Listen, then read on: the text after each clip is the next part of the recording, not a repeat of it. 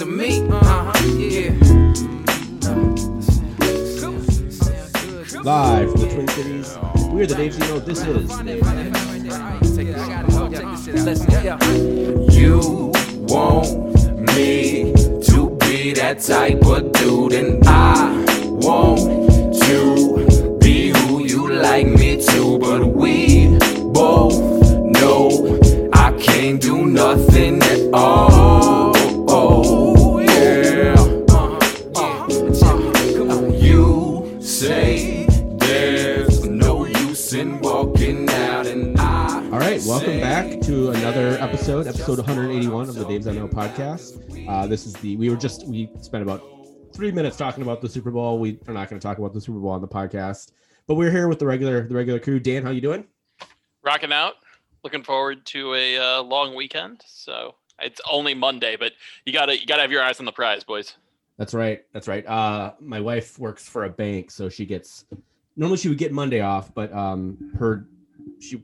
what she does for the bank that she works for, they occasionally have to work the holidays because they work call center stuff. So she's actually working on Monday, so she's taking Friday off, and we are actually going to be trying to potty train my just over 2-year-old this weekend. You can try to do basically an intense 3-day potty training regimen, and basically it's either going to stick and he's going to be potty trained after this weekend, or at least during the day, right? Probably not overnight, or he's not going to be potty trained, and then we're going to have to wait till August till after the new kid comes, because trying to have a new baby and potty train a 2.5-year-old is not going to go well, I would imagine. So it's either now or August. So I'm really hoping he figures it out. He's really intrigued by the potty. So I don't know. I'm intrigued by the potty. I like the potty. So MJ, how are you doing? I'm doing great. Speaking of important competitions this past Sunday, Drunken Fish went against Legion of Broom and won 8-0. Well done. Yeah. I'm guessing you guys aren't sponsored by the restaurant Soberfish then. We were until this year. I didn't want to put on any restaurant or bar that was suffering to give out money for sporting competitions this season. So none of my teams are sponsored this year, but we had been for the past 4 years sponsored by Soberfish. Ah. Awesome. Yeah. Very cool. And they've been very good to us. We will probably hold the end of the year award ceremony there. But yeah, we lost to the best team in the league come back last week. So this week bounced back, win 8-0. I get a goal, which is hilarious because the ref called it off, and the female goaltender for their team said it crossed the line. The ref changed his decision, which you never see in any other sport. So I'm a goalie. I would never say the ball crossed the line ever. So What we just found out is that MJ's opponent is a better person than Zeller is. yeah, I mean, there's many people in this world are much better than I am. So I think that goes without saying. So, yeah. Sorry, go ahead, MJ. more importantly, Kelly Hoyt, who I know David knows. I do, yeah. Celebrated her birthday on Sunday, and she got a very pretty well passing. Maybe went through all of our brooms. That's excellent. Got cool. Birthday goal. So happy birthday to Kelly Hoyt. Yeah, those are the best kind of goals when everybody touches the ball. So yeah. Cool. Well, congratulations on that big win. There's the only win that happened this weekend. No other wins happened this weekend, so we're not going to talk about soccer. Wait. Do we want to talk about European soccer at all? No, we're not going to talk about European, at least men's European soccer. No talking about that. So, we always, obviously, guys, Patreon, just throw it up there, Daves I Know, or patreon.com/Daves I Know. Christian and I were supposed to chat on Sunday after a match that we're not going to talk about.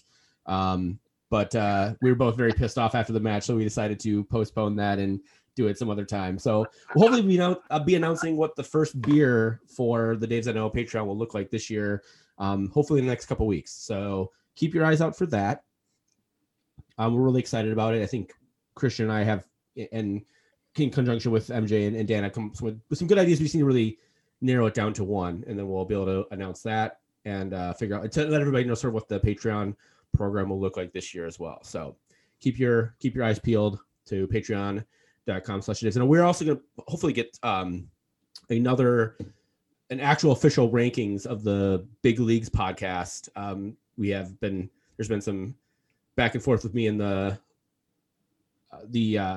Minnesota Football Show boys to sort of figure out how we want to do it to try and keep it tight, but also like have a little bit of fun with it. So hopefully we'll be recording that here in the next few weeks, probably before the MLS season kicks off, which we'll talk about in a little bit. So, all right, let's jump in and let's talk about some United news. There was a little bit of news for Minnesota United and Minnesota United related players. The big one, Minnesota re-signed 4 of their players. Ja'Cory Hayes, Zendejas, the goalkeeper, were re-signed. Callum Montgomery, the player that we traded for from FC Dallas, restructured his contract. I don't think he was actually officially a re-signing, but basically we moved him off of we talked very, very briefly about this on the podcast last week. So he's not a senior spot as well anymore. He was a senior spot on the FC Dallas roster. He's not anymore, which frees up a spot for us to sign another senior team player, potentially hopefully a DP striker. He who should not be named also resigned contract. So do you guys have any quick thoughts on those 4 guys other than, Ja'Cory Hayes is I'm a big fan of. Zendejas, I think is going to be, will be a decent second string keeper, and pretty much means that probably Tyler Miller is on the market, I would guess. Otherwise, do you guys have any other thoughts on anybody else? I really like the Ja'Cory Hayes signing. I think this means that it's also been announced that Marlon Harrison is not going to be re-signed. I'm bummed about that because I liked a lot what I saw from him in central midfield. Just his soccer IQ growing by leaps and bounds in the central midfield where he hadn't really played that position before. But certainly, both from a ceiling and potential standpoint, Ja'Cory Hayes has a lot more to offer. Right. Dan? Yeah, I think I was a little bummed to see Hairston get let go as well. I think it speaks to the fact that the team liked him fine, but didn't see necessarily the reason to that would preclude them from taking another gamble on somebody else and maybe striking some gold. And I don't hate it from that perspective. Like I think Harrison would have been a decent signing. I think he would have fit with the team, but I think too that he would have. I think there is plenty big chance that other players could surpass him. So I'd like to leave the spot open for that. Hayes is obviously the prize pick of this bunch, but restructuring Montgomery's deal, and I know I won't belabor this because we talked about it last week. I think it's just a sneaky good deal. It's one of those things that other leagues don't necessarily have to worry about. But with the MLS rules being what they are, just doing those little roster machinations is often what can separate a good team from a great team, because now you've got that slot open. And now you're not trying to close a deal with another player, trying to figure out their visa, trying to do all of these things, and then realizing, oh, crap, we have to clear a senior spot. And then having to go through that as well. So it's this small move, but it's just one of those things that shows that this team is really moving forward in terms of doing the little things that make the big things possible. Yeah, he was also on the senior roster for FC Dallas last year, but he played, I believe, at San Antonio, or was it North Texas? He played with, I think it was San Antonio actually. It was San Antonio because he played with DSC. Dane St. Clair, and so there's very, very much possibility that he goes back out on loan again for another year. He is young. I think he's only 20 years old, so I'm not sure why he had to be on the senior roster for FC Dallas. Either way, getting him off the senior roster, obviously frees up space and frees up flexibility for Amos and Mark Watson and Adrian to do what they can do. So I think it's worth knowing that Dallas didn't use all of their senior roster spots for most of last year. They don't. That's the other thing. They just don't. Exactly. Yeah, that's a great point. They're pretty notorious for that as well. So it could just be that they were like, oh, he's got a senior roster spot. Yeah. Okay. Between the injuries and selling players off midseason and the amount of academy players that came in, also, it may just not have mattered. So they didn't. Yeah. Really considering they spend almost nothing on their senior roster anyways, they spend, FC Dallas is one extreme in terms of investing in your academy, Minnesota United being another extreme of what you do with your academy. So that makes sense. So we're going to talk about that senior roster spot. Minnesota is in talks. Apparently they made a bid for a league-owned striker. We'll talk about that in a sec. I just wanted to point out, I just threw these into the document just in the last 10 minutes, guys, so I apologize. But Minnesota United posted some Black History Month facts on their news websites, or on their website in the news section. It literally says some lesser known facts for Black History Month, straight from the team's website. Number 9 is, did you guys know that Barack Obama was the first Black person elected president in 2008? What? Yeah, that's a lesser known fact for Black History Month, according to Minnesota United. And then they have a post on their website as well, talking about Black History Minnesota. I think both of these are. I understand. I get the reasoning behind it, and I understand that they're trying to, honor Black History Month and do something productive and all that. Titling it some lesser known facts for Black History Month and literally putting that Barack Obama was the first Black person elected president is just really fucking insulting. And their Black History in Minnesota post is also, for me, I mean, I'm not a Black person, so whatever. I think it's equally insulting in that they basically just like copied from like a Wikipedia page and didn't even neglected to mention anything about Rondo and the history of Rondo, which is literally in the backyard of Allianz Field and 94 and all that. So this team continues to astound me. And I haven't listened to the 55-1 podcast with Dr. Bill McGuire. I know Wes asked a little bit about the Black Lives Matter movement from last year and basically the team's sort of lack of response. And from my understanding is Dr. McGuire gave a statement to the basis of, we're doing a lot of stuff behind the scenes that you guys aren't seeing, which is kind of a bullshit cop-out statement. And considering as someone who works with, as part of the SGs, reached out to the team saying, hey, why the fuck are you not doing more? And then we got a very tepid response from the team that it's just really frustrating. And then you see posts like this on their website. And I don't know. I don't have any other words other than just really disappointed in this team, specifically related to this issue, as well as, other things. Their play on the field has been great, of course, the last couple of years, but like their stuff that they're doing in the community is way, way, way less than stellar. So I don't know if you guys have any other thoughts on that. Otherwise, we can talk about the French kid. They changed the post name, so you must have just gotten an early draft. That's good. It's not much, but it's something.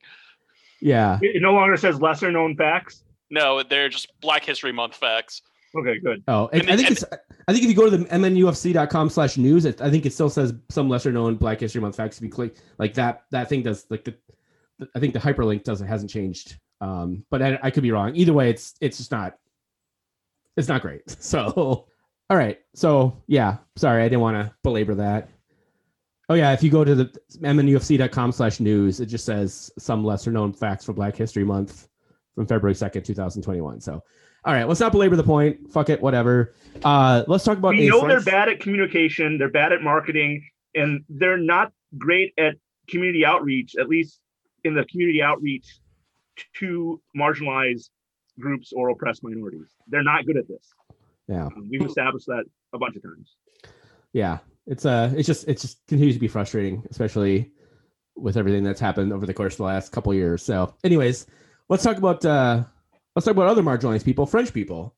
So apparently we made a bid for a Stade Rennais striker, Adrien Hunou. I don't know what's that. Rennais. Oh, Rennais. Okay. Yes. Yeah, gotta realize your R a little more. Yeah. Rennais. Yes. Sorry. I apologize. This is I'll let you guys, I know MJ, you and Dan had put some stuff in here. So why don't you guys talk a little bit about this kid and what he might bring to Minnesota? Yeah, he's an interesting player. Sorry, it's mostly Dan. Go ahead. I suspect we'll hear a lot more, not necessarily about him, but I suspect we'll hear quite a bit more about French players potentially coming to MLS, but just a bit of an exodus from France. France was hit hard by the pandemic. It really, really messed up the end of last season for Ligue 1, which then in turn basically destroyed what leverage they had for a new TV deal. France has been a top-heavy league for the last, I don't know. When did PSG get bought? Like 5-6 years ago at this point? It's been probably about 5 or 6 years. I think, was it Lyon was the last one to win it right before PSG was bought by Qatar or whatever. So I would have said Monaco, but yeah, it may be Monaco. But yeah, it was Lyon or Monaco. It's one of those teams. So a league that used to be, top 4 or 5 good teams has really become PSG and friends, and it turns out that's not a great model for getting good TV money. And their most recent deal that they thought was going to go through didn't. So a lot of clubs are in really, really bad shape. So what I suspect we'll start to see is some of these second tier players from mid-table clubs who the club would like to keep around, maybe like to try to have a chance to develop, won't stick around. They'll go somewhere where they can either get assured starting minutes or they can get a guaranteed salary. And I think Hanu is exactly that type of player. So he's 27 years old now. He was a France youth international playing for the U17s up to the U20s before kind of losing out in the squad. Currently exploring a one-time switch to Poland. So you may start to see him in the international picture, although I am given to believe Poland has a decent starting striker. He scored a couple goals today, so whatever. Can't remember Lieutenant. Lieutenant? Yeah. Do they have a lieutenant on the squad? Lebowski. That's what it is. Lebowski. Something. Yeah. Levin. Or is it 12? Is it 12? 11? Yeah. 12? Anyway, he's not starting for Poland, even if he does make the one-time switch. I got to tell you guys, I have been in and out of about a half dozen stat sites. I've watched a bunch of film on him, and I cannot figure out the profile of this player. For the life of me, it is driving me absolutely up a wall. So right now, he leads Rennes in expected goals and goals per 90. He's tied for the team lead in goals with 4. One of the players he's tied with is a defender, so they pretty clearly score off of set pieces with some frequency. I don't believe one of their center backs is marauding up the field, like shooting from outside the box or anything. Not pulling Michael Boxels against San Jose? No, I don't think so, but maybe I should go back and just watch Rennes highlights more frequently. Yeah. But he's started 5 games this season and has played less than 550 minutes total. He is not getting consistent playing time at all, but when he does see the field, he has a tendency to score. He has scored, of his 5 starts, he's only scored in one of those games, but he scores off the bench just all the time. He's got a 50% shot on target rate, which is really high. The highest team mark in the league is PSG. That's unsurprising. It's about 40%. So he's notably higher than that. All of his goals, save 1, have come from inside the penalty area, or inside the 6. Not just the penalty area, but inside the 6. Okay. What he seems to be doing to score is making a lot of willing runs. He scores off of rebounds. He scores off of balls off the post. In that way, it sort of reminds me of Robin Lod, a player who sort of drifts in where the defense collapses in and then makes the good run when he sees where the ball is going. So I don't want to say he's necessarily a poacher, but if you score 3/4 of your goal from inside the box and none of them are headers, you're probably a poacher. Right. There's not you could use a guy like that. We could. Yeah. We have one. His name is Robin Lod. He holds up the ball really well. He plays a ton of layoffs. His passing accuracy rate is upwards of 80% over short distances. But of his passes this year, of all of them, he's completed almost 200. Only 7 are considered progressive passes. So this is a player who's probably going to be back to goal, who's going to lay off the ball to a shooter and then sort of make that second run to see if they can clean up the mess. You know who fucking loves that kind of player? Adrian Heath. So. Well, I mean, he is definitely an Adrian Heath type player. He also reminds me of when Mason Toye got on that really hot scoring run 2 seasons ago. We saw him doing a lot of those things, making those second runs, taking balls right off the keeper's hands, that kind of thing. So that's probably the closest comparison I can give. I don't like this player. And I think it's because the profile doesn't work for me. I can't quite figure out how he wants to play. Because for a back-to-goal striker, you would think that he would have assists or a ton of key passes at least, and he doesn't. So he's a guy who plays a ton of short passes but still derives most of his value from being the guy who puts the ball in the back of the net. So it's a really weird tweener profile. But that said, his value on transfer marks would make him the second most valuable loon behind Reynoso. So there's clearly something here that's not showing up on the score sheet. And that is what is driving me absolutely batty, because this is weird. This is a weird player, and it would not at all surprise me to see him not necessarily struggle to fit in, but really fade in and out of games, because where we saw Minnesota United really get on the front foot and take over was a much more direct style, was Reynoso to Molino, where Reynoso was dribbling, taking up a ton of space. We've seen Gregush push up that space, and that type of attack doesn't work super well with a back to goal striker. Right. You need someone who's going to make a parallel or incisive run. So I'm very this is just weird to me. I just don't see how this player fits. More power to him. I hope he makes the one-time switch so he can play some international football.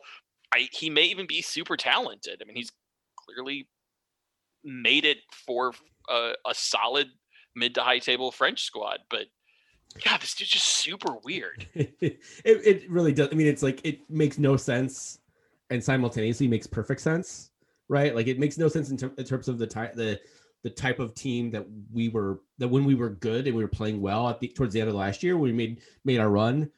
It's like totally antithetical to that team. But it's also, this is the exact type of player that Adrian Heath has been trying to jam into that striker spot for Minnesota for 4 fucking years. So would not surprise me at all. So Rennes is currently sitting in 5th place in Ligue 1. And I mean, Dan, you kind of alluded to this at the beginning. The Ligue 1 just got totally fucked by their TV contracts, mostly because they also like abandoned their season last year, which didn't help once COVID and everything came through,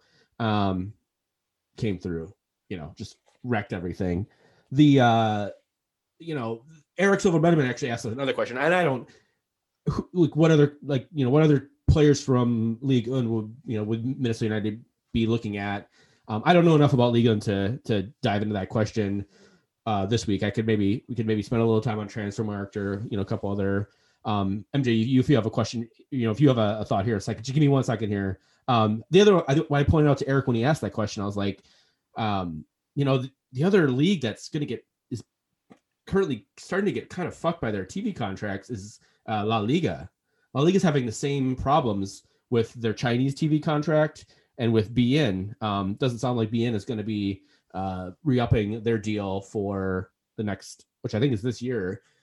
So La Liga might be in another league, not this year, but next year, that might, MLS teams, if they're willing to spend some money, might be able to raid. And I was just actually watching Atletico Madrid this afternoon, and my good friend Luis Suarez scored 17 goals on 22 shots on target, which is just fucking insane. So yeah, that's batshit crazy good. You could see, I'm just alluding that we could maybe see Luis Suarez at Inter Miami in like a year or two. So anyways, MJ, do you have the French players? Minnesota has actually done a really good job scouring the French league, so it wouldn't surprise me. They've looked at this kid for a while. So who else would Minnesota be looking at potentially for? Minnesota wouldn't be looking at this person, but MJ and MJ would look at this person because this person's a striker and they're Korean. And when I think of strikers from French teams that would work well with what Minnesota United has, maybe not what Adrian Heath wants, but who we already have, the spots they play and the style at which we seem to score goals, Hwang Ui-jo would be great. He loves progressive passes. He loves like passing and moving and rotating all over the place in the same kind of way that we saw Adrian Heath finally put the best 4 attacking players forward, even though we didn't have a set striker, and the way that they were able to interchange and score goals and confuse defenses. Hwang Ui-jo would be great at that. The weird thing about it is Hwang Ui-jo has fallen to 2.5 million euros on Transfermarkt as far as value. And Adrian Huneau is at 6 million euros. So we're clearly willing to spend more money in transfer market value. I don't know how that works into real euros or real US dollars, but twice as much for Adrien Hunou than for a Huang Yizhou. Would Huang come to MLS after Huang Yibom in Vancouver did not have such a great time here? I don't know, but the Korean bias in me says I would love to see that guy come to MLS and come to Minnesota. I'd love to spend a little more time with this next week so we can all prep for it a little bit more. But what makes Hwang Ui-jo a potentially good fit is he is the type of player that Ligue 1 actually doesn't have a ton of, which is a player that's just a touch past their prime. If you think 27 being about the age that most professional athletes hit about their prime, and that's horrifically generalizing, but that's about right. So he's what, 27? Oh, he is just 27. I was thinking he was closer to 29. Ligue 1 as a whole splits quite a bit. You tend to see, particularly this season, we're seeing players 18, 19, 20 really play really well. Jonathan David, who has tormented the U.S. already for the Canadian national team, is playing really well for Lille. He's 21. Lille's leading scorer is Barak Ilmaz, who's played for Tunisia in a couple of World Cups. He's 35 and about to turn 36. And we see that pretty consistently, that these teams have young-ish players, 21 to 23, let's say, or even 18 to 23, and then some really, really senior level talent. I mean, you think about PSG last year, and they've got Kylian Mbappe, they've got Neymar, and then they've got Angel Di Maria, who is no one's definition of a spring chicken. Right. And the thing is that makes it really hard for a club like Minnesota United to find a player that they want to pay $3, $4, $5 million for, because even if the league is in dire financial straits, they're not selling their 21, 22-year-old players for that cost. And Minnesota United shouldn't be pushing to acquire a player who's 34, 35, 36. And so there's kind of that hollowed out middle where the good players have gotten transferred out of the league. And the older players who are there are probably going to retire there. And it just makes it a hard match for MLS. So I think we should take some time, come back next week, have some potential names. But honestly, La Liga may be a better fit for MLS just because there is a little bit more age variety. You don't have the hollowed out middle. Say variety there. Yeah, for sure.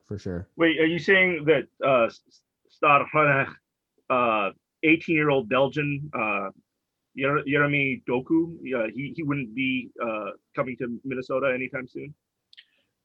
Look, if the price is right, they might get him. But if teams are trying to make a bunch of money, and there are several really good French academy sides doing kind of the Dortmund thing, or hell, the FC Dallas thing, where they're taking really good young talent and polishing them into players they can sell. I mean, that's been the Monaco model for, a generation, basically. If you look at Monaco's all-time best 11, it's pretty damn close to the world best 11. I mean, you're talking about players like Thierry Henry and Cesc Fabregas and so many of these other players.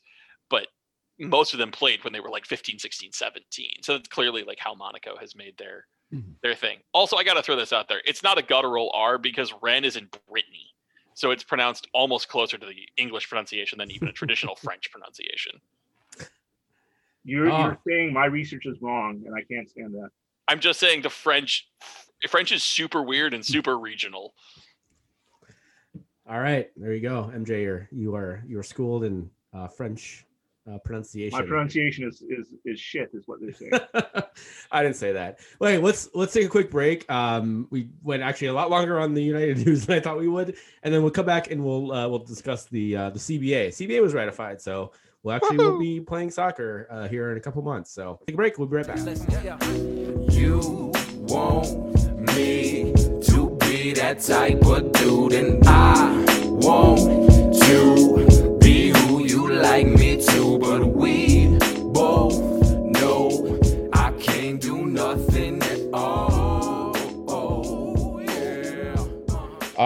And we're back, and I'm going to be jumping on Football Manager, which I bought at the very, very beginning of the pandemic, played for like an hour, and then haven't picked up again since then. So to figure out who these French strikers that we're going to be picking up next year. So, and Dan, I know you had something you wanted to add.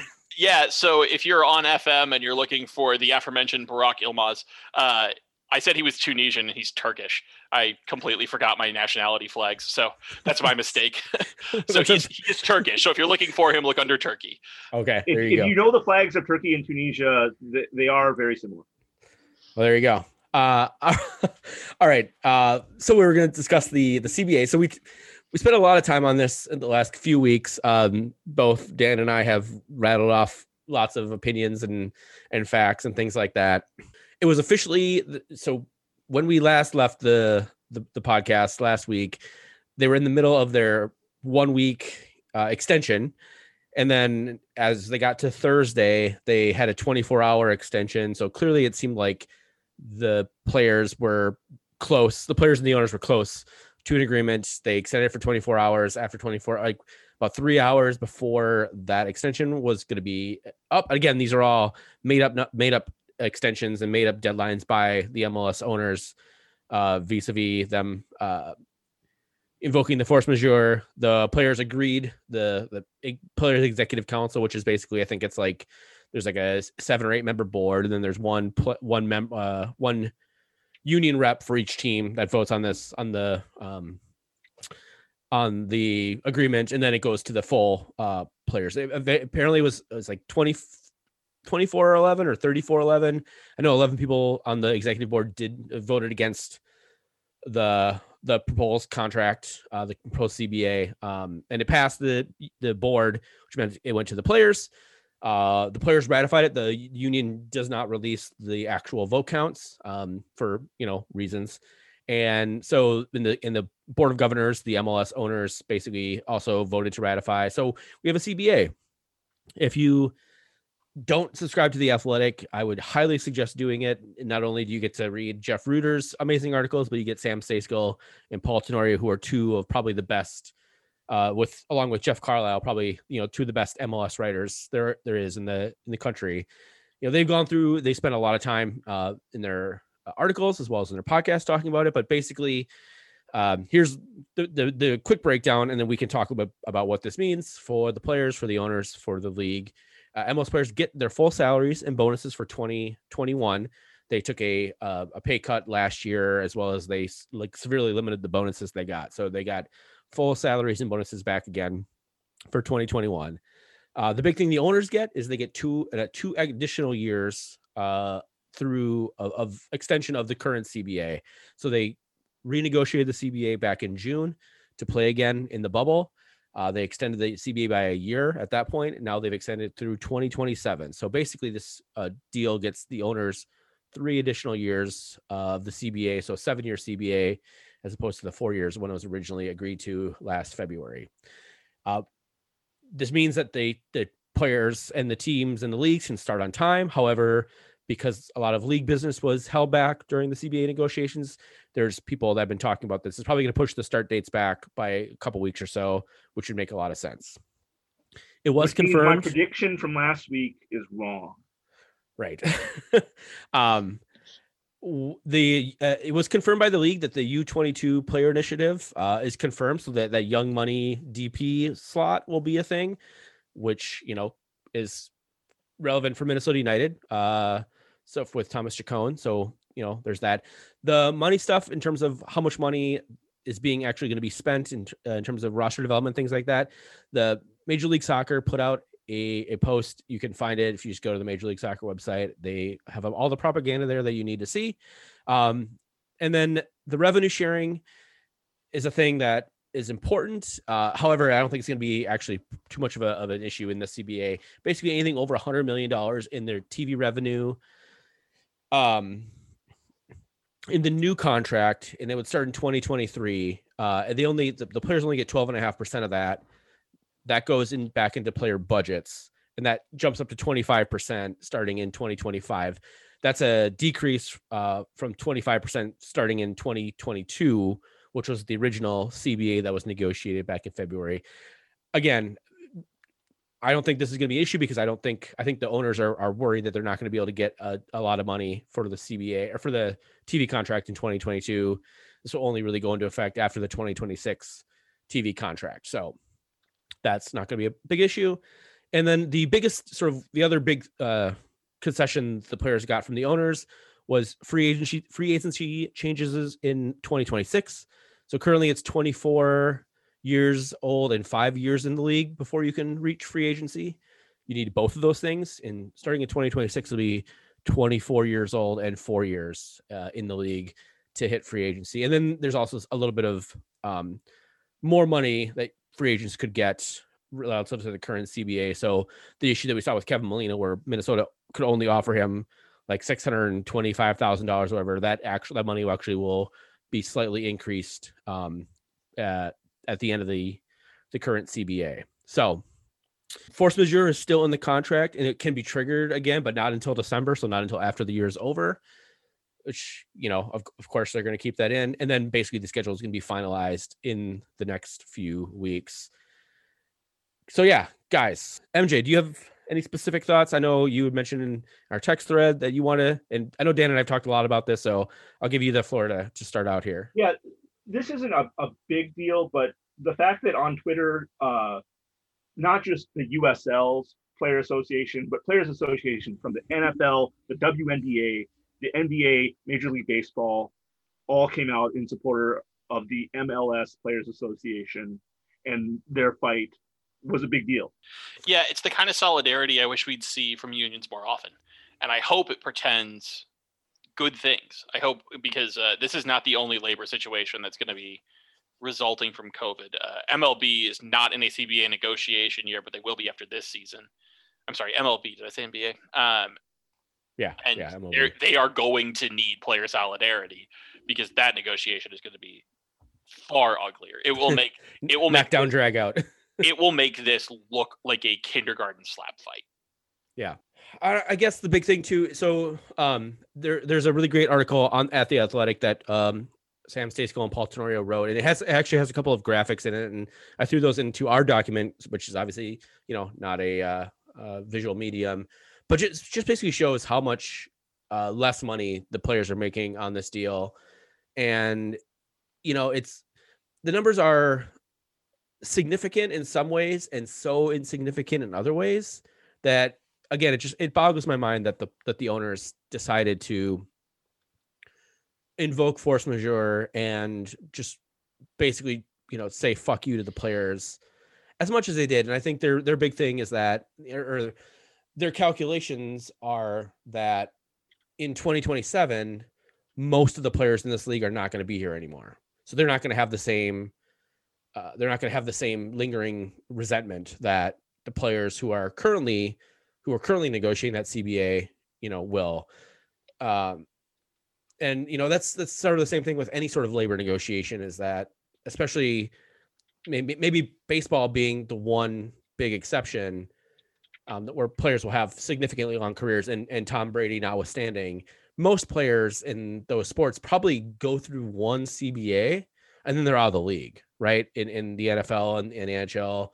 The NHL is probably a little different. NBA is different. NBA, there's obviously a lot more longevity, especially with all the advancements that have been made, and people learning like, hey, don't smoke cigarettes and drink booze after your games. It was fine for Michael Jordan. Right. It should be fine for me, damn it. So clearly there's, players are lasting longer in these leagues, but in the NFL and MLS, the young players don't want to stick around in MLS, right? Because it's not the best league in the world. They want to go to Europe to play, or a lot of the Mexican American kids will want to go to Mexico or to South America to play, to try to apply their trade, because those are the best leagues in the world, not MLS, versus the NBA, NHL, MLB. Those are the best leagues in the world here. And what the Korean league and the Japanese league, baseball notwithstanding, and those are very close in terms of they're relatively close, much closer than MLS is to the European leagues in terms of quality and ability for their people to pay players. The union has such little leverage when it comes to this sort of stuff, and the union had done a really good job of getting concessions from the owners back in February, that it was just completely shot and completely had to be thrown away because of COVID. Is just it's just a really fucked up situation. Yeah,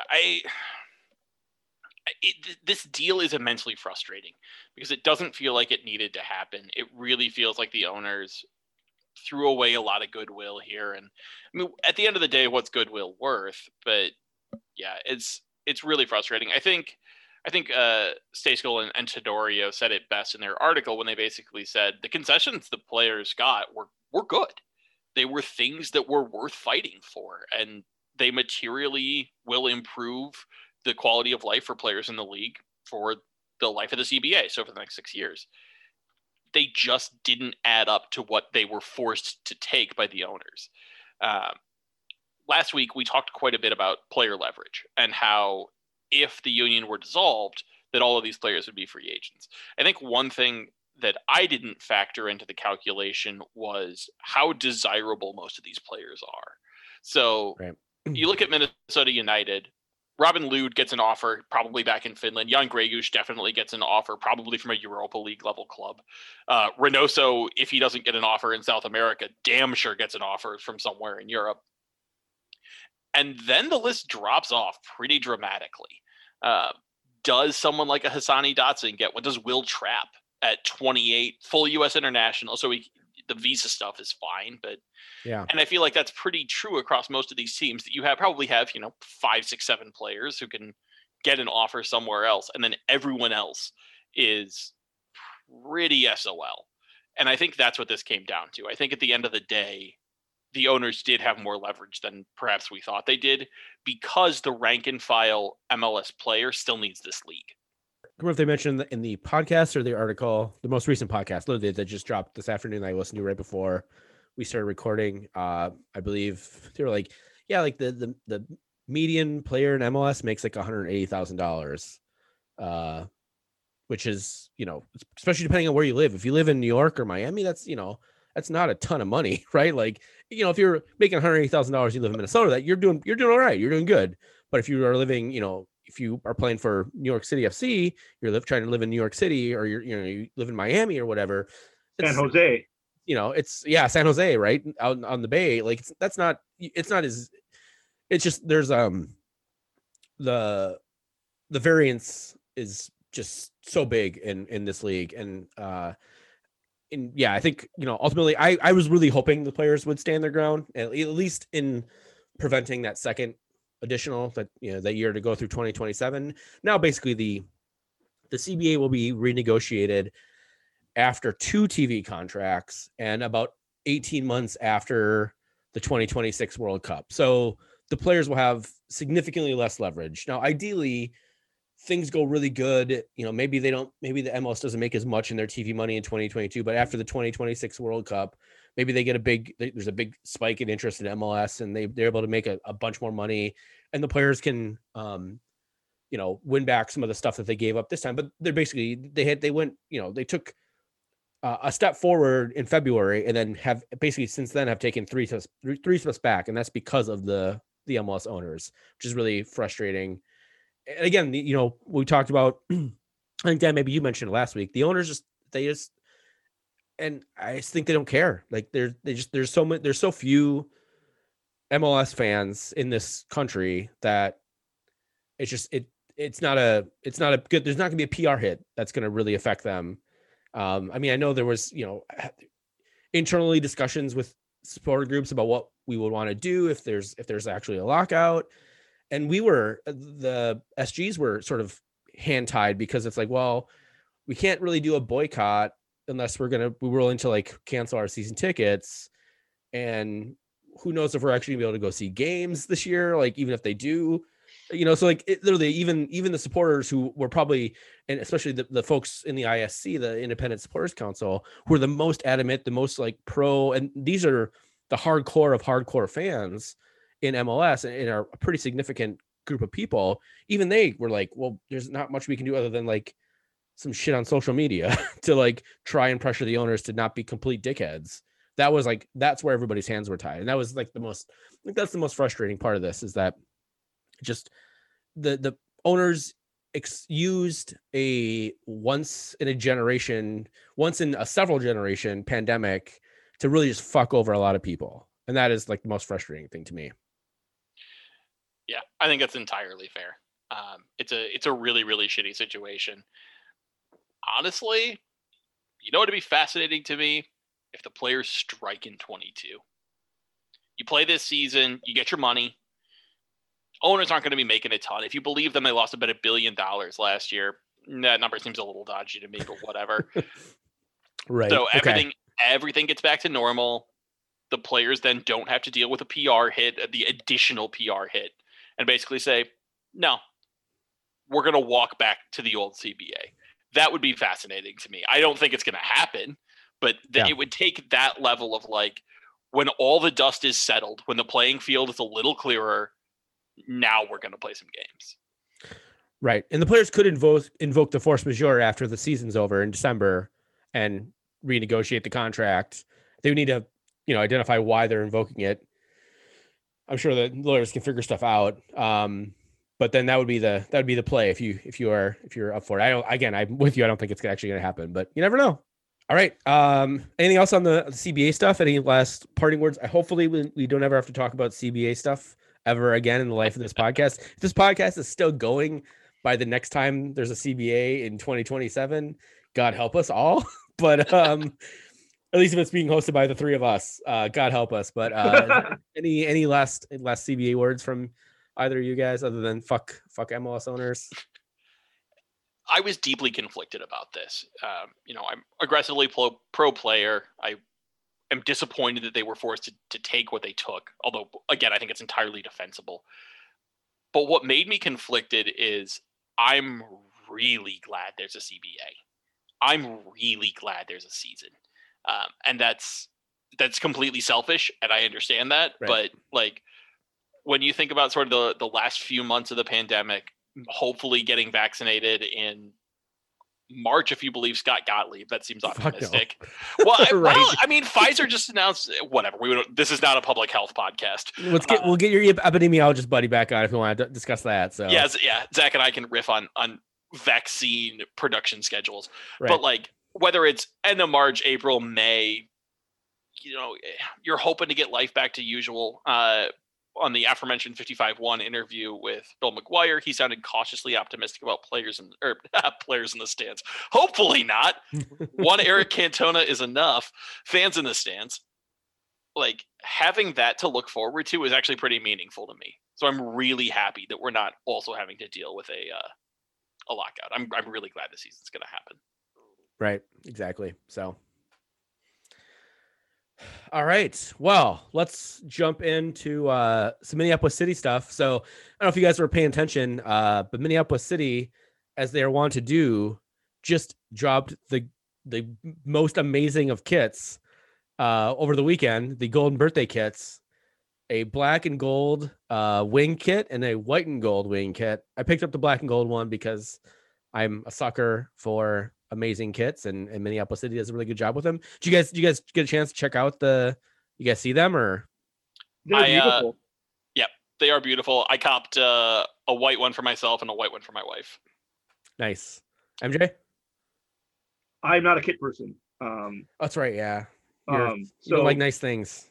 Well, no, it's a trade-off with my budget. So right now, with my budget, my disposable income goes to two places, and that is broomball related things and soccer related things. And when that's all said and done, I have time for some scarves and some t-shirts, and occasionally, a previous year's kit on sale or something like that. But yeah, new kits launched, anything over $50 is just not in my budget. So. Yeah, they're very nicely priced at $69, which is again very, very nice.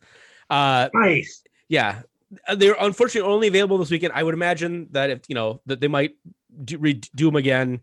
City tends to have a great ability to find ways to get these relaunched or whatever for brief periods of time. If you get a chance to cop one, they're and if you haven't seen, go to the Minneapolis City's Twitter page. They were just absolutely freaking great.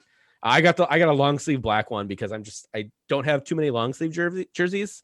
The main one I have is he who should not be named Minnesota United jersey, so I don't really want to wear that out ever.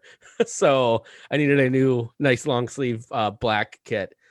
I thought about the white one, but I spill shit on myself at soccer matches, and so white kits don't really jive well with like spilling ketchup or mustard on yourself. So that's why I went with the black one. But they're fucking great. If you can find one, find one. So, and then the other sort of, it's slightly Minnesota United news, slightly Minneapolis City news, slightly Forward Madison news, because who the fuck knows? The U.S. Open Cup announced that they are going to try and play the Open Cup here in 2021 with a revised format that has, and Dan, we were discussing this a little bit on a Slack that we're on, but basically not every team that has qualified for the Open Cup vis-a-vis the 2019 season that should have been playing in the 2020 Open Cup, for example, Minneapolis City, their format is they're trying to basically get this tournament done in about a month and a half, basically, from May 4th to the end of June. The first round would happen May 4th or 5th. 4 amateur teams from the Open Division, so that's USL League 2, NPSL, which is Minneapolis City's division, and local qualifying tournaments. 4 teams from USL League 1 and NISA, 2 from each, that's the league that the Fort Madison is in, and then 8 teams from the USL Championship, which is the league below MLS. Those teams, the winners of those games, the 8 winners would then play teams from MLS, 8 teams from MLS. Last time I checked, there was more than 8 teams in the United States in MLS, followed by quarterfinals, semifinals, and then a final. What do you guys think about this crazy reduced U.S. Open Cup tournament? I have some thoughts. I want you guys to get in front because I can lay out for about 15 minutes on this if you guys want me to. So this is absolutely horseshit in going against the tradition and the whole point of the U.S. Open Cup, which is to invite all teams from all levels of your pyramid into one ginormous tournament. Now, I understand due to COVID and other things that we have restrictions and there are things that we need to consider outside of soccer. But if you're going to have an Open Cup and you promised these lower league teams that qualified in 2019 that even though there wasn't a 2020, you guys will still qualify for the next one in 2021. And now you're going to take it away? That's horseshit. Yeah, I completely agree with that. I mean, this is U.S. soccer just like the most capricious decision they've ever made. This is a really high bar. Was Atlanta United making it into the the CONCACAF Champions League, having formerly been a whatever participant or whatever bullshit, and somehow in the the span of like 3 months, they managed to surpass that with an even more capricious decision. So full marks to the U.S. Soccer Federation for just really putting a good marker out there and bettering themselves and becoming absolutely almost as inscrutable as European refereeing decisions.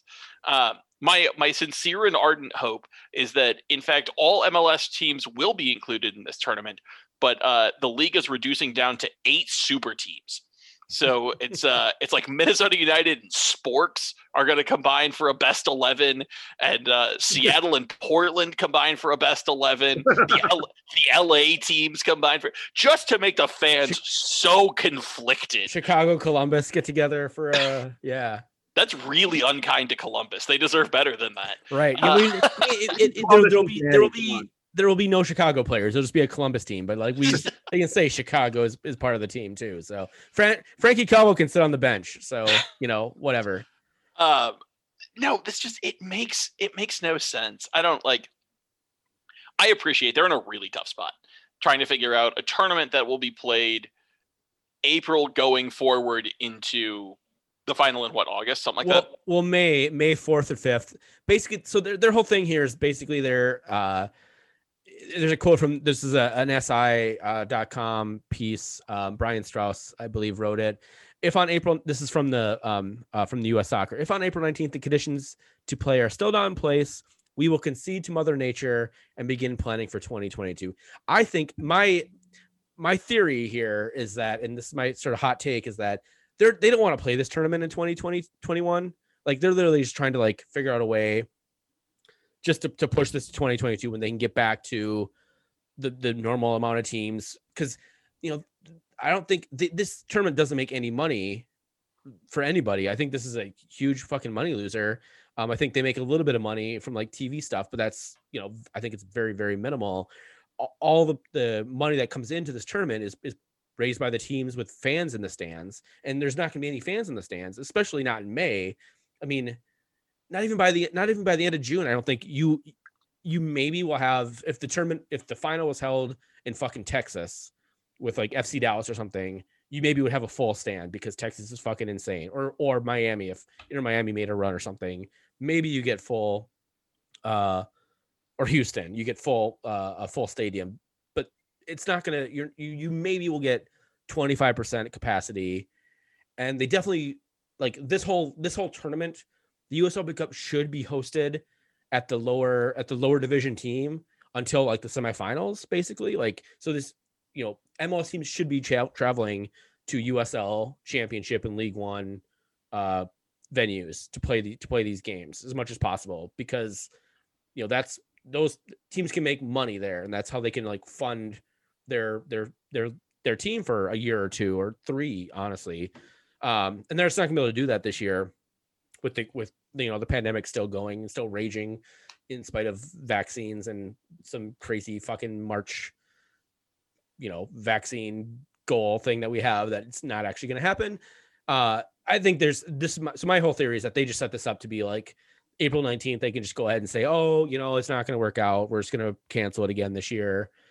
They waited till August to cancel the 2020 Open Cup, by the way, guys, just FYI.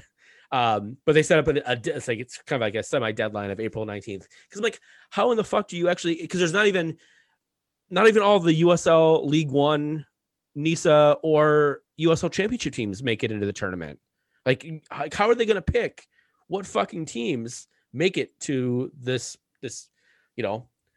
great tournament that the U.S. Soccer Federation has, always hyped as the second longest running, up until last year, the second longest running tournament, like soccer tournament, football tournament in the world, was the U.S. Open Cup. And how are they going to say, well, we're just picking 8 teams this year, and it's going to be the New York teams, Atlanta, the LA teams, Seattle, Portland, like they're going to pick the teams on the coast, maybe Sporting Kansas City, maybe, so they have a team in the Midwest.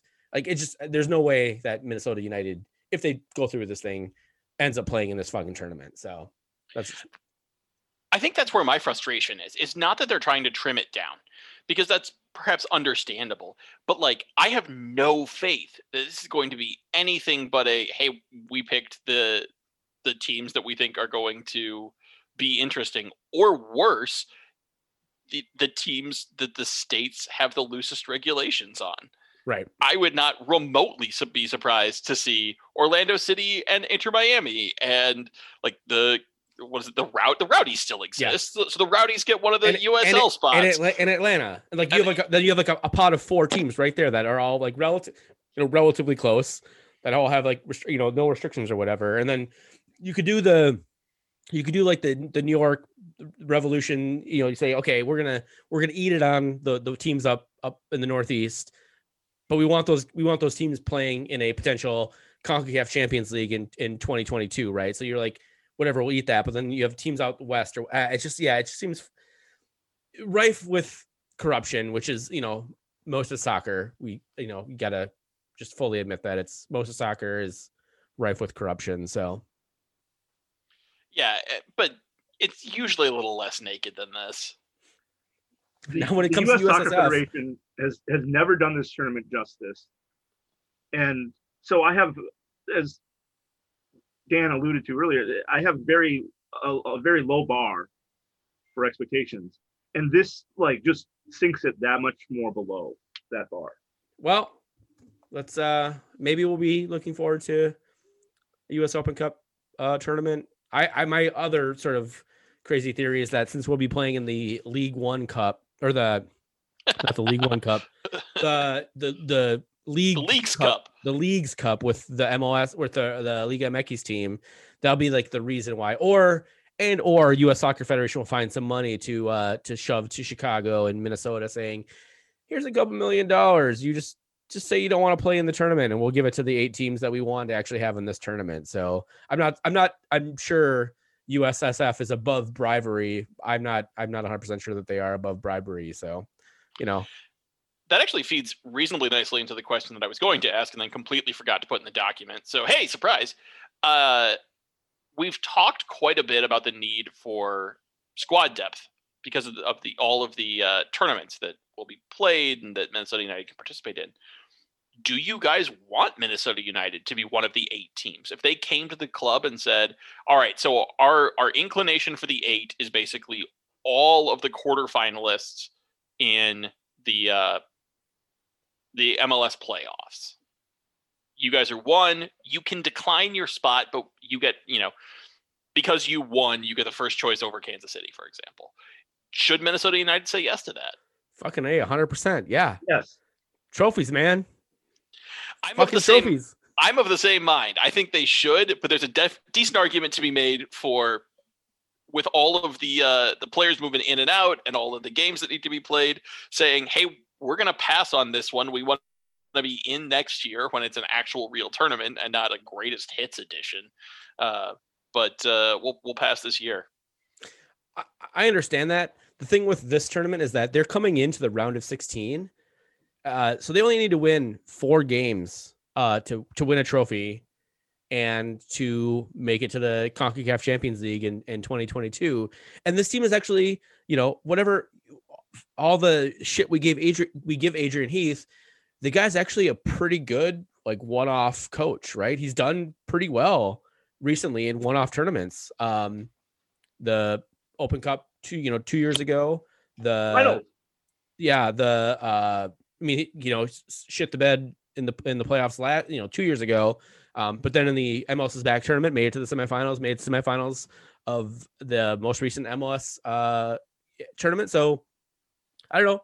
I like our chances in like sort of one-off games, and these are all one-off games. So yeah, I would say we go for it, but that's just me. And if they can get a couple $1 million from the Soccer Federation, who the fuck knows what they would do. So all right. Let's take one more break, and then when we come back, we will discuss. There's a lot of world news that happened. We have World Cup, CONCACAF Champions League revisions for 2023, and some women's soccer league over in England. So when we come back, we'll talk about all that good stuff. So we're back. You want me to be that type of dude, and I want to be who you like me to, but we both know I can't do nothing at all. All right, and we're back and talk a little bit about some world soccer. The Club World Cup has been happening. It started last week, and the final is on Thursday. The final and the third place matches. MJ, let us know how your beloved Ulsan Hyundai did. Ulsan Hyundai did not do well. Their number 10, whose name I forget, he's about 27, 28 years old as well, scored a goal off a deflection, but just amazing passing that you expect from Ulsan Hyundai in the attacking third. They got a goal, and that made it 1-1. But the winning goal was this amazing chip from Al Duhail, from the Qatari host team. They were running at the back four, and the back four almost stood like a wall. They were in line with each other, playing the offside trap, and the striker for Aldu Halil times his run just perfectly. And I cannot believe just the perfect timing and perfect verticality of this chip. It was not a looping, like curving drop. This went straight up over the wall and straight down on a very short distance, lengthwise, and hit this guy perfectly in stride. If you want to watch a great highlight, actually don't watch the Palmeiras Tigres highlight. Don't watch, Lewandowski scoring twice in the Bayern Munich. Like, watch the Ulsan Hyundai Aldo Huhu in the fifth place game match, because that highlight of that little chip pass was so perfect. That's great. That was the fifth place game. So Aldo Hall finished in fifth, and Ulsan Hyundai in Ulsan Hyundai in sixth. So, which since the New Zealand team dropped out due to COVID, yep, they get last place. And Ulsan Hyundai, fuck you, New Zealand.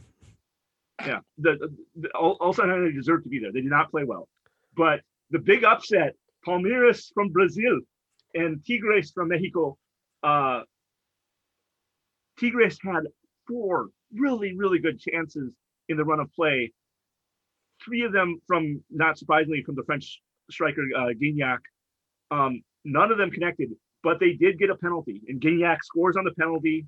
Yep. And Tigres upset Palmeiras 1-0. They are the first CONCACAF team to head to the Club World Cup finals. Monterrey couldn't do it. Toluca couldn't do it. Club America, Cruz Azul, none of the teams, plenty of teams from Mexico or from CONCACAF have won third place. None of them have made it to the final in the last 2. So congrats to Tigres on being the first CONCACAF team to make the Club World Cup final. Yep. And the other semifinal, not too surprising, Al Ali from Egypt against Bayern Munich, and some guy named Lewandowski. Lebowski. Big Lebowski. Yeah, Robert Lebowski scored 2 goals for Bayern Munich. I watched this game today. I tweeted out because they scored. Lebowski scored in like the 18th minute. Yeah. And I think I tweeted out Ali kept it clean sheet for 17 minutes. Therefore, they qualify for the championship against Tigres because but yeah, it was a pretty. I know I watched again. This game was pretty. The scoreline flattered Ali because Bayern hit the post a couple times, and it was just, they were dominating. And I'm just gonna say this: they weren't really playing as well as Bayern Munich can play. So I think Tigres has a shot on Thursday. Yeah, I mean, it was nice to see someone like Alphonso Davies almost get a goal. Like he's dribbling around 2 players in the 18-yard box, and almost gets one. Go Canada! But I think Tigres has a shot too. It'll definitely be the most entertaining match of the tournament. Yeah. So the final is on Thursday at, I believe, noon Central Time. Yep. Third place game is at 9 Central 9 Time, I think, something like that. Yeah. So it's on Fox Sports 2, I believe the games are. At least the most of the games have been. So it's either on FS1 or FS2. Fox Deportes. Or Fox Deportes. Also, yeah. Yes, exactly. So both of those. Yeah. I mean, I'll throw them on because what the fuck else am I gonna do? Like pay attention to my kid? Screw that. I'm gonna watch soccer. So, Dan, do you have any? Did you watch any? Have you watched any of the Club World Cup or? I haven't. I fully intended to watch some of the matches today, and then just got super bogged down. So, no. But it's great to see Tigres putting up a good run. I mean, they closed out the CONCACAF Champions League really well. More power to them. I think they can give Bayern a game. If nothing else, I'm really excited for a bunch of Europeans to remember on Gignac. Yeah, right. Who was this great, up and coming French star, and then when he chose the horrors chose to go play in Mexico, they just sort of denounced him like he had, offended them. And now all of a sudden, look, he's back and he's leading a very good team because it turns out he never stopped being really good. You just stopped caring. Right.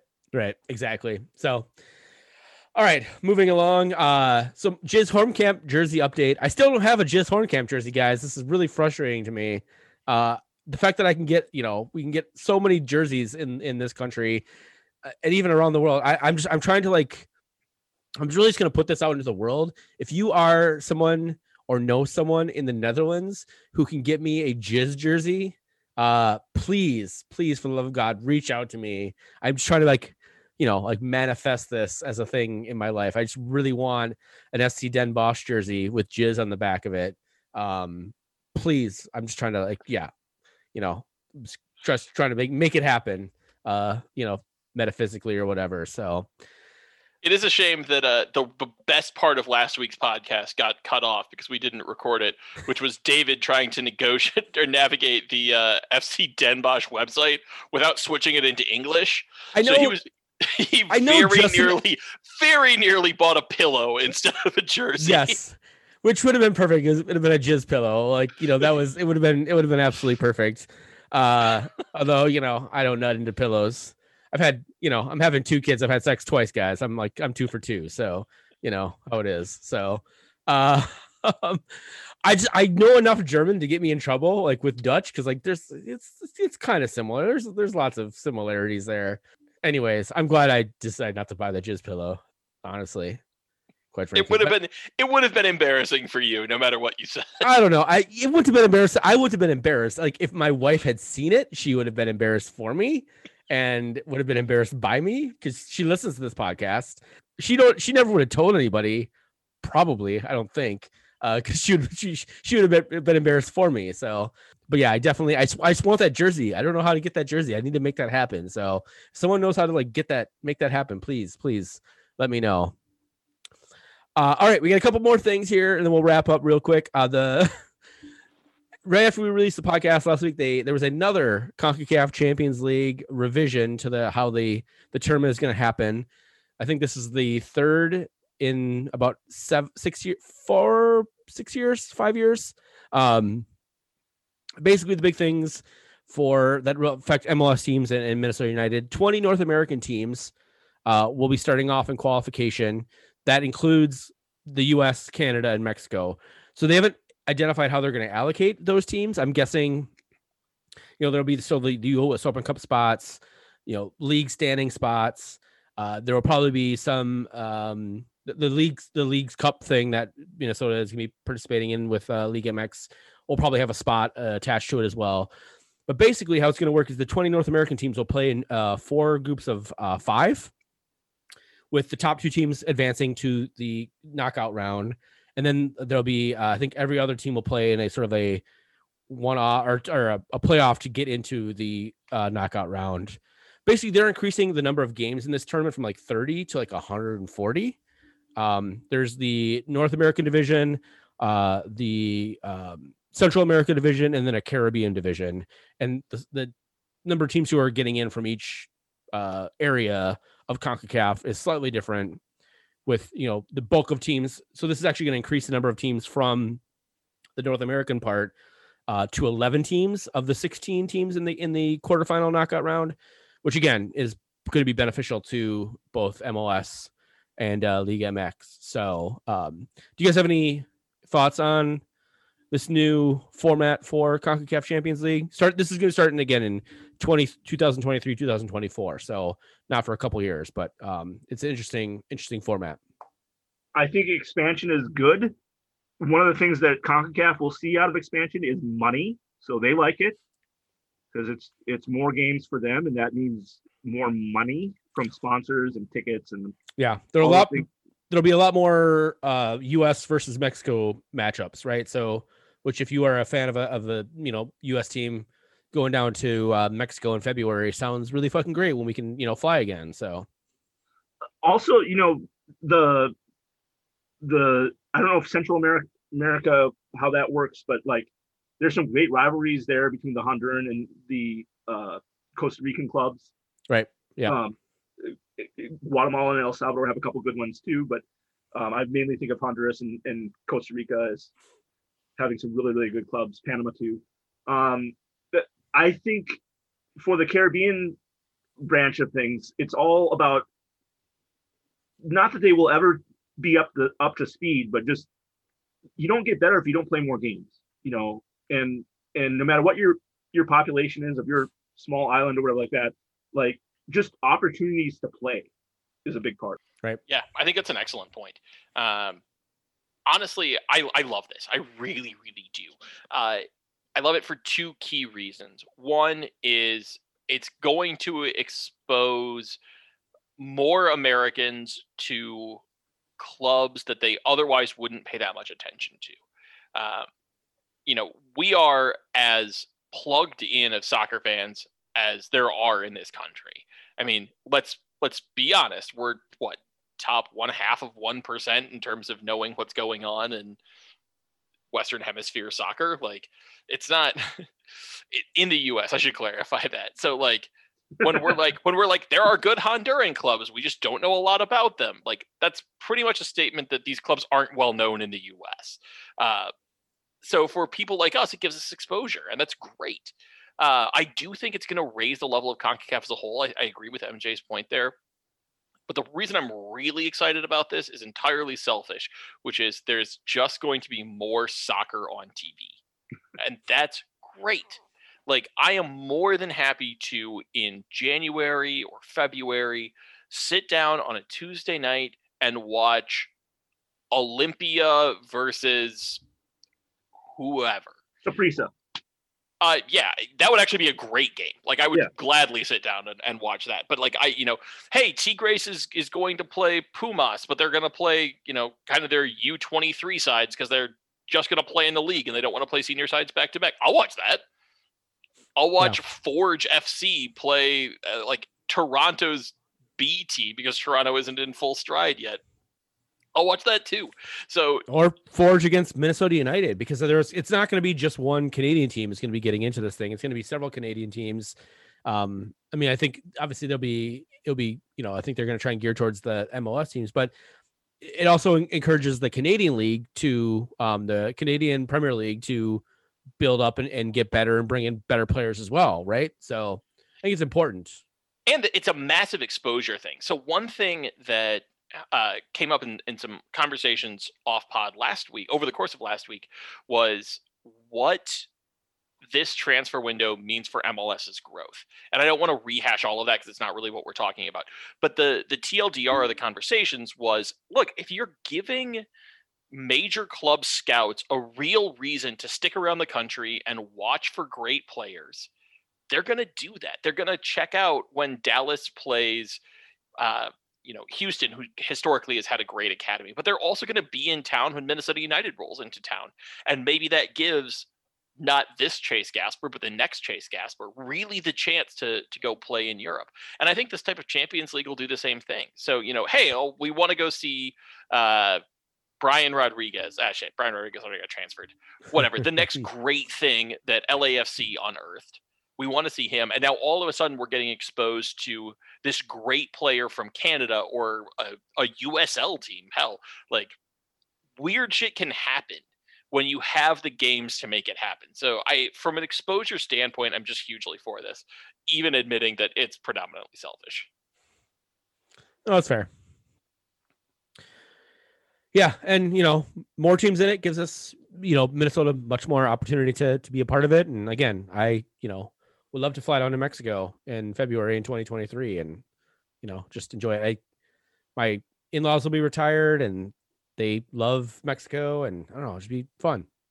All right. So lastly, but certainly not least, let's talk WSL. We occasionally bring it up here on the Dave's No podcast. Both Dan and MJ have teams in WSL. Fortunately, my team is not in the WSL right now, and I don't think they're going to make it and get promoted this year. So, MJ, take it away with WSL results. For anyone thinks that this is an opportunity for me to talk about Everton more, while they started the WSL undefeated, they are not in the championship picture in this league anymore. What you do have is the top four teams playing each other a lot in these next few weeks, and so that's why I wanted to highlight this. Manchester United, Chelsea, and Arsenal, three of the top four teams in the WSL, all played at home, and they all lost this Sunday. If you have a chance to watch Danielle Carter's goal off of, I forget who crossed it to her, but that was the second Reading goal or Reading goal, and Reading upset Manchester United 2-0. Chelsea lost to Brighton and Hove Albion, which is on the men's side become a swear word for all of our clubs. But Chelsea loses 1-2 to Brighton, and Arsenal, who did not. This isn't really an upset, but they played at home versus Man City and lost 2-1. Ellen White, former Everton striker, getting both assists in that game. Dan, did you see the Arsenal versus Man City game? I watched highlights, but I didn't watch it live. Yeah, okay. What did you think? The Arsenal has looked great at points this season, but they have not been fully healthy. They've just consistently been missing a piece or two, and I feel like that's played into them not finishing games strongly. If I had $1 for every game Arsenal was in the points, either level or ahead, at like minute 80, and then dropped points from there, I'd be a reasonably wealthy man, by which I mean I think I'd have like $6, but whatever. So that happened again. I mean, Man City is my pick to win it all this year. They're just a very comprehensive squad. I know I'm not happy about it, but they're a very comprehensive squad. They're extremely well drilled, and they really do play until the 96th or whenever the game ends. And Arsenal isn't doing that this year. So it was incredibly frustrating to see that play out again. City scored the first goal. Arsenal scored a very, very solid equalizer. And I really thought, hey, like this is a pretty solid home draw. And then I think it was like the 86th that Man City came down and scored again. So full credit to them. But this used to be Arsenal's league that they just sort of toyed with everyone else and then occasionally had like one tough game against Chelsea. And boy, is that not the case anymore. It's really fun to see the parity of this league start to increase. And you're getting these upsets like a Reading over Manchester United, like a Brighton over Chelsea. That's really fun to watch. This week, the two games I'm going to highlight, there are a bunch of games on Wednesday in the WSL, but the one I want to highlight is there's a Chelsea versus Arsenal London Derby. That's Wednesday at 1 p.m., Friday at 1 p.m., the Manchester Derby between Manchester City and Manchester United. Those games are going to be entertaining. They will be games that score goals. Sam Kerr scored for Chelsea within 5 minutes against Brighton, and then Chelsea just were not prepared for the onslaught that came later. And so it'll be interesting to see if Chelsea can use that to manufacture better defense against Arsenal, or if Arsenal can kind of take advantage of that film and see where Chelsea broke down. So those games are big this week. The current table, Chelsea at 32 points, Manchester United at 32, Man City at 30 points, Arsenal down at 23 points now, and Everton and Reading tied at 18 points. Two questions. The first one's easy. Question one, who makes the Women's UEFA Champions League, which is the top 3 spots out of England this year? And the hard question number 2, who wins the WSL? I mean, I've already given my pick for Man City winning it. I think the top 3 stay the same. One sort of X factor here is that Arsenal have 2 games in hand on Manchester United and a game in hand over Chelsea and Man City. So there's a little bit of a chance to make up some points, but I just don't trust this squad to find it within them to make the push that they need to push. I think they'll beat up on Tottenham, they'll beat up on Reading, they'll beat up on Brighton. Like, I don't worry about those results. But at some point, you've got to beat one of the teams ahead of you, and they just haven't been able to do that this season. So I think Chelsea, Man U, and Man City go to the Champions League, but Man City does so as actual champions. I would just double that, other than adding that I think the league will end with Manchester City 1, Chelsea 2, and Man U 3, and so yeah, I'll say Man City wins the league. David, do you have a take? No. Sounds good. I mean, I don't know. How about this? Here, I got a take. Fuck your Chelsea. Arsenal finishes 3rd. Man City, Man U, Arsenal. Awesome. Take here that, for it. Dan. Woo! I'm glad somebody believes in this squad because it sure as shooting ain't me. Yeah, no, I don't. I try to follow the women's championship with Liverpool. I do follow them on Twitter and watch the highlights of the games. They've been kind of shit recently. So You want to talk about the WSL championship? they're not. Yeah, no. Leicester and is it Leicester and Durham are the teams? Yeah, that are Leicester tied? and Durham tied at 32 Yeah, points. Sheffield United in third and at 28 points and 10 points off the lead is a squad called Liverpool. Yeah, there's no way they're getting. They looked really good to start the season, and then they've just kind of fallen off. So there's no way Liverpool's getting promoted this year, which is frustrating.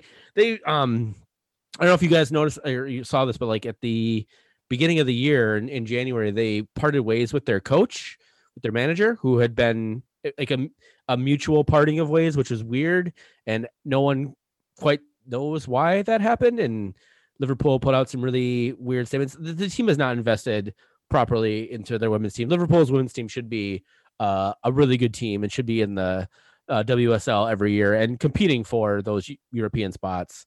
Quite frankly, they have a history of doing well in the WSL, and just it's frustrating as a fan of the team generally that they really just totally like bailed on their women's team for several years, and it's shown. And now they have a lot of work to do to make that to fix that. So hopefully they do it, but I'm not holding my breath, honestly. So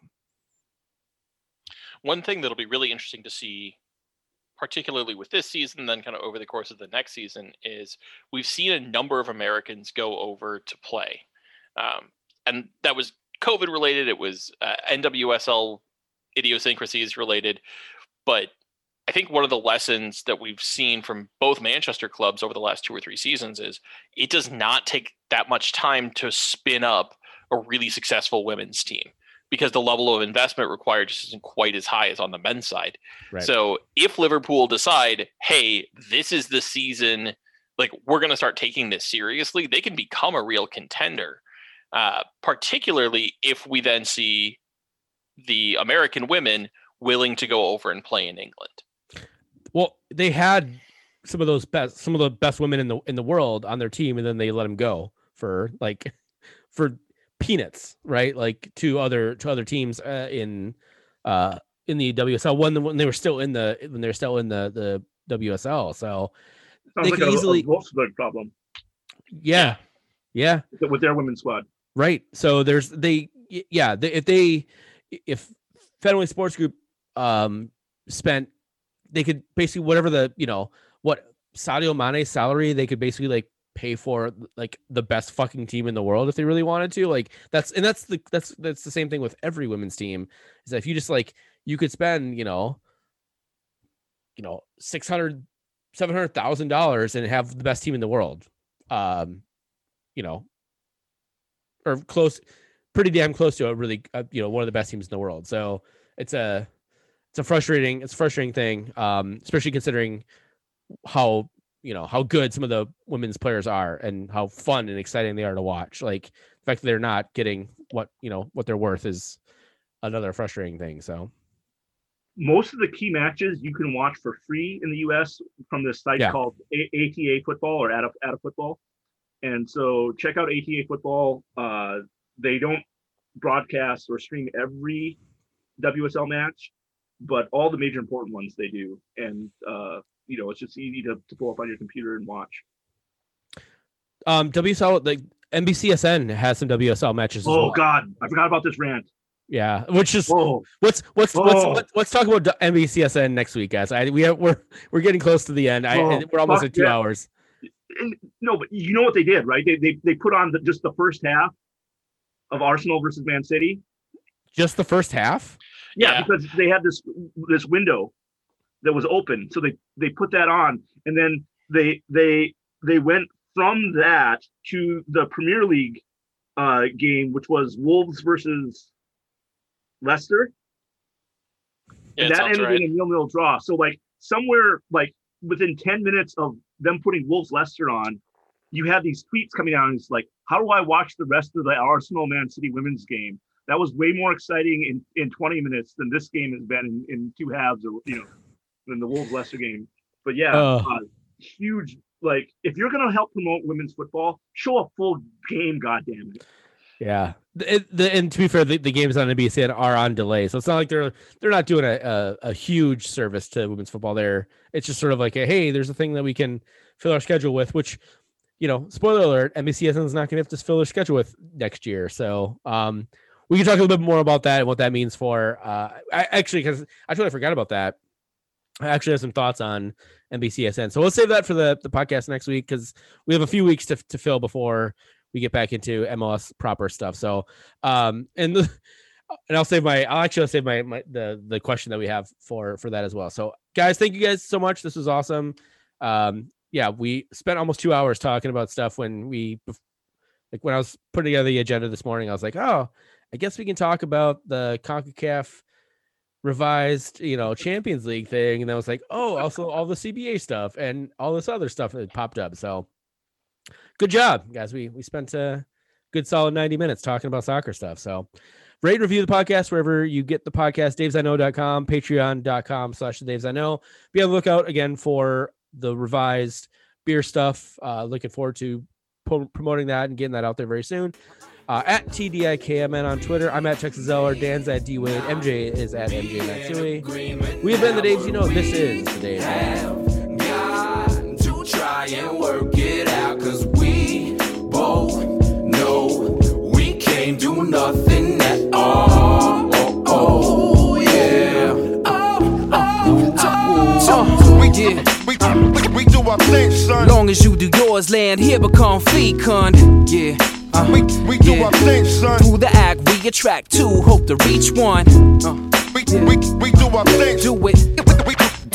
We do our thing, son. Some will paint a piece, some will spray with a machine gun. It's mad work to be done. We do our thing, son. I can't do nothing at all. Y'all know we can't do nothing at all. Nah, yo, I can't do nothing at all. Y'all know we can't do nothing at all.